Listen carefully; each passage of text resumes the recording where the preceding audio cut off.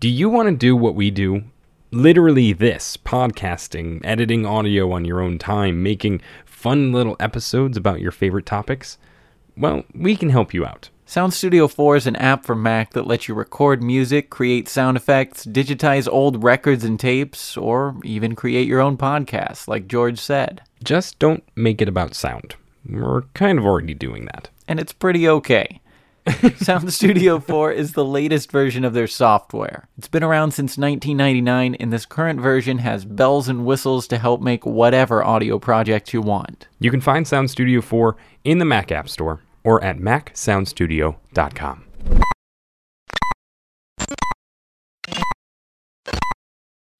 Ignition sequence start. 5. Everything. 3. Everything. Sounds. Sounds. This is Everything Sounds. I'm Greg Shank. And I'm George Drake Jr. This is Everything Sounds.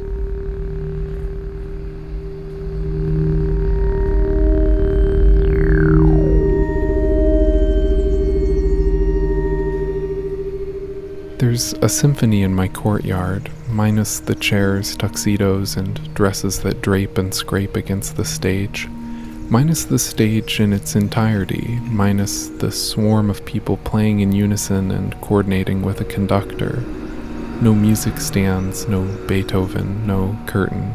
But there is a symphony in my courtyard. The upright bassist I can hear while I shower practices with his window open. The violinist at the end of the complex does the same, sawing away even faster.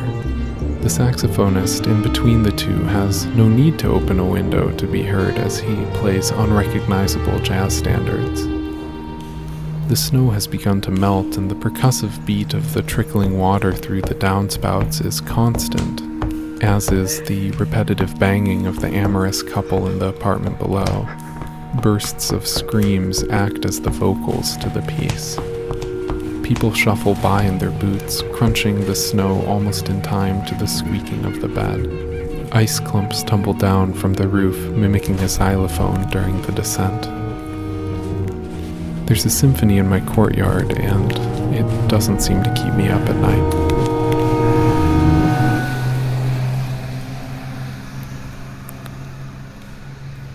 That piece was produced by Jeff Emtman of the podcast Here Be Monsters, and it's his take on a story that I wrote back in 2009 about an apartment that Craig and I shared together in Bloomington, Indiana.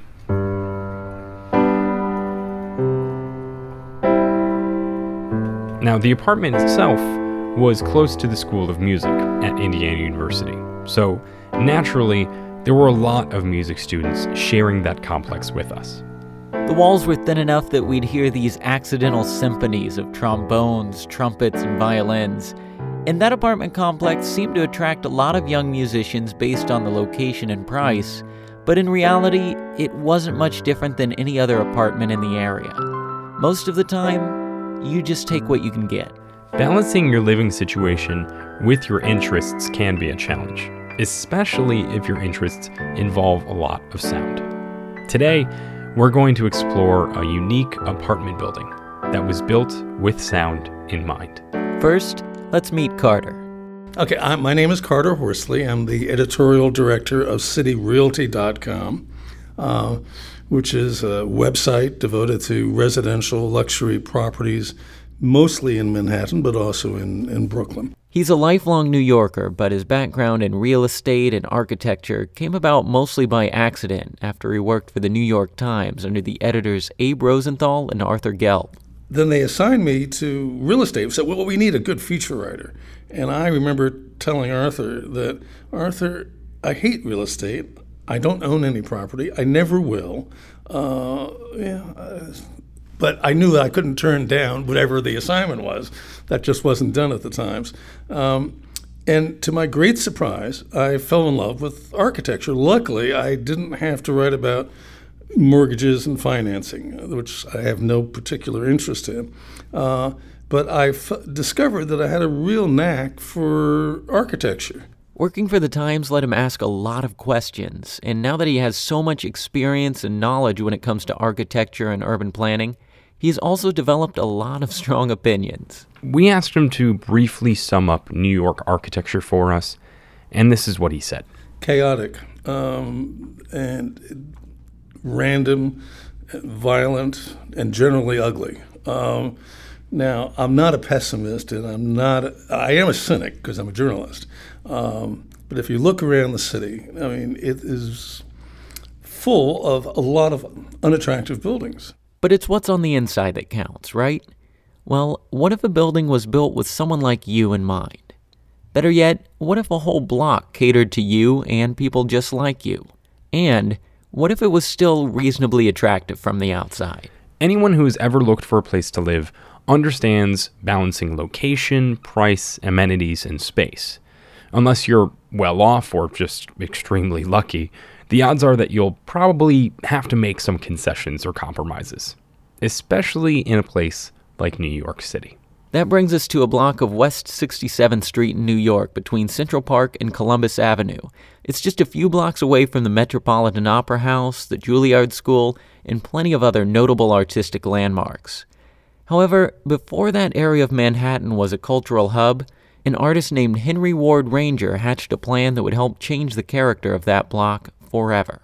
In the early 1900s, Ranger brought 9 other artists together to fund and build a space that would provide them and other artists with a livable studio space where they could do their work.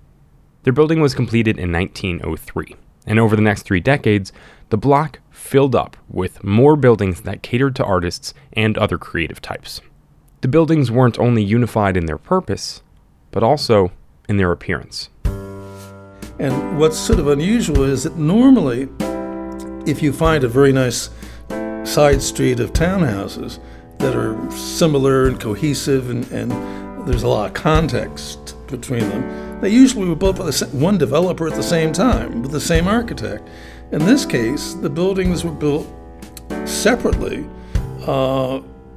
over a 30-year period, and yet they're very similar, partially because a lot of the architects were the same. If you look at the individual names of the architectural firms, usually one name is constant, but it's changing.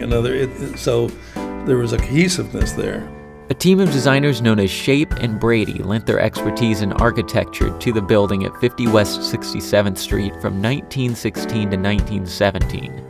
Now, even though it was finished over a decade after the first artist apartments on the block, it still has very similar features to the other buildings. Well, the material it uses on its facade are consistent with the better buildings on the block. I mean, limestone at the base and nice, good masonry, red brick masonry. It has 8 floors with 60 apartments, and those apartments are all fairly spacious, but they're not tailored to visual artists like most other apartments on the block. But the great thing was that they were built like an acoustic heaven. In other words, you could, and they all each apartment could accommodate a grand piano. So, and I don't know where you live, but in my apartment, I can hear everything that my neighbor,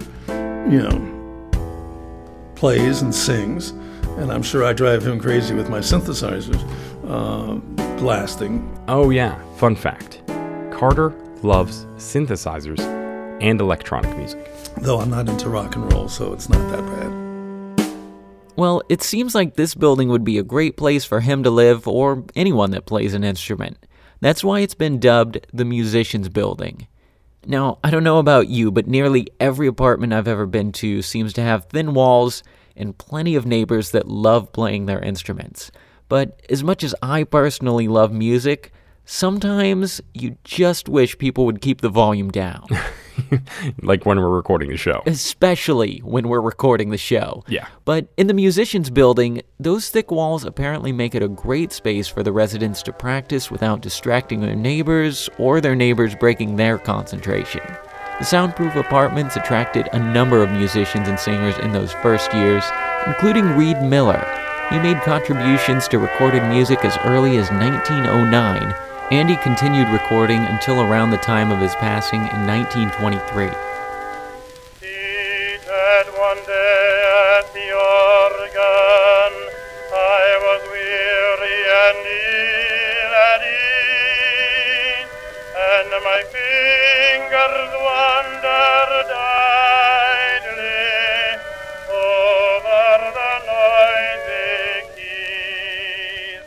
I knew Aside from the Musicians Building, this neighborhood actually attracted a number of other notable artists and designers over the years, including Norman Rockwell and Milton Glaser. He's the guy who came up with the I Heart NY logo. Because of the culturally significant residence, the consistent architecture, and just how unique the block was compared to the rest of Manhattan, the West 67th Street Artists Colony was actually put on the U.S. National Register of Historic Places in July of 1985. In his report for the nomination and designation of the block for the registry, Andrew Scott Dolkart wrote, "It is the only significant concentration of artists' studio apartments in Manhattan. Erected during the first decades of the 20th century, these buildings create a unit that is visually and historically separate from the rest of the neighborhood." Even with historical landmark designations, development in New York never stops. A few years after the designation, residents of the Musicians Building found out some news that made most of them pretty upset. The ABC network, which was a major tenant in the area, wanted to expand near the block. Now, ABC had actually already been on the block for a while, but their buildings were low-rise, and the new building they proposed was going to be a 23-story office tower. In January 1988, Paul Goldberger wrote in the New York Times, "It's not the sort of site which one would expect to find the skyscraper headquarters of a major television network." But he noted that many of the residents were really unhappy with ABC, in part because the network wanted to build over 50 West, the Musicians Building. And it didn't want to build over it, but it wanted to put its workers on its roof. And they could not reach an agreement. And so ABC took the drastic move, according to Mr. Goldberger, of instructing its architects to cut a 4-foot notch into the new building so that construction equipment necessary to build the east wall of the new tower would not have to hang over its neighbor's roof. Goldberger went on to write, "If there is any saving grace to this pointless conflict, it is in the architecture. It was good to start with, and actually became somewhat better as a result of the changes that made the rear facade on West 67th Street more residential in character, with more granite and more limestone, and far less glass than as originally designed." Regardless of what happens near or around 50 West 67th Street in New York, the apartments will probably always be appealing to musicians who have the means to live there. Though the neighborhood is charming regardless of a person's artistic or musical ability. Not every resident is a musician, I gather. I actually called up a broker who's in the building and asked, because I figured that's what you might ask me. And she said, well, there are a few, but she couldn't mention them by name. But, there's a lot of non-musicians in the building who just are dying and eager to have any apartment on that block. It's that desirable a block. And the longer you live in the city, the more you will appreciate these rarities, these little oases that, surprise you delightfully when you stumble on them. The only thing really missing are cobblestones.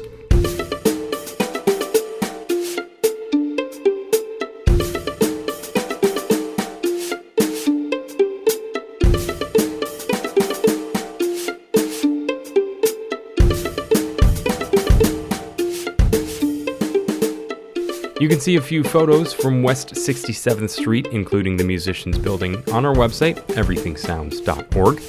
And if you're the type that likes to share, tweet, reblog, like, and poke, you can find all of our social media accounts linked on the website as well. Everything Sounds is sponsored by Sound Studio 4 by Felt Tip Inc. Sound Studio 4 from Mac lets you record audio, create podcasts, digitize tapes and records, and create sound effects for your own projects. Information on all of the features at macsoundstudio.com or in the Mac App Store. Again, that's Sound Studio 4 for Mac. And a special thanks today to Jeff Emptman of the Here Be Monsters podcast for producing that story at the beginning. He is also, along with us, a part of the Mule Radio Syndicate, along with other shows like Decode DC, Evening Edition, and plenty of other great podcasts. You can find all of them and the Mule Radio app at muleradio.net.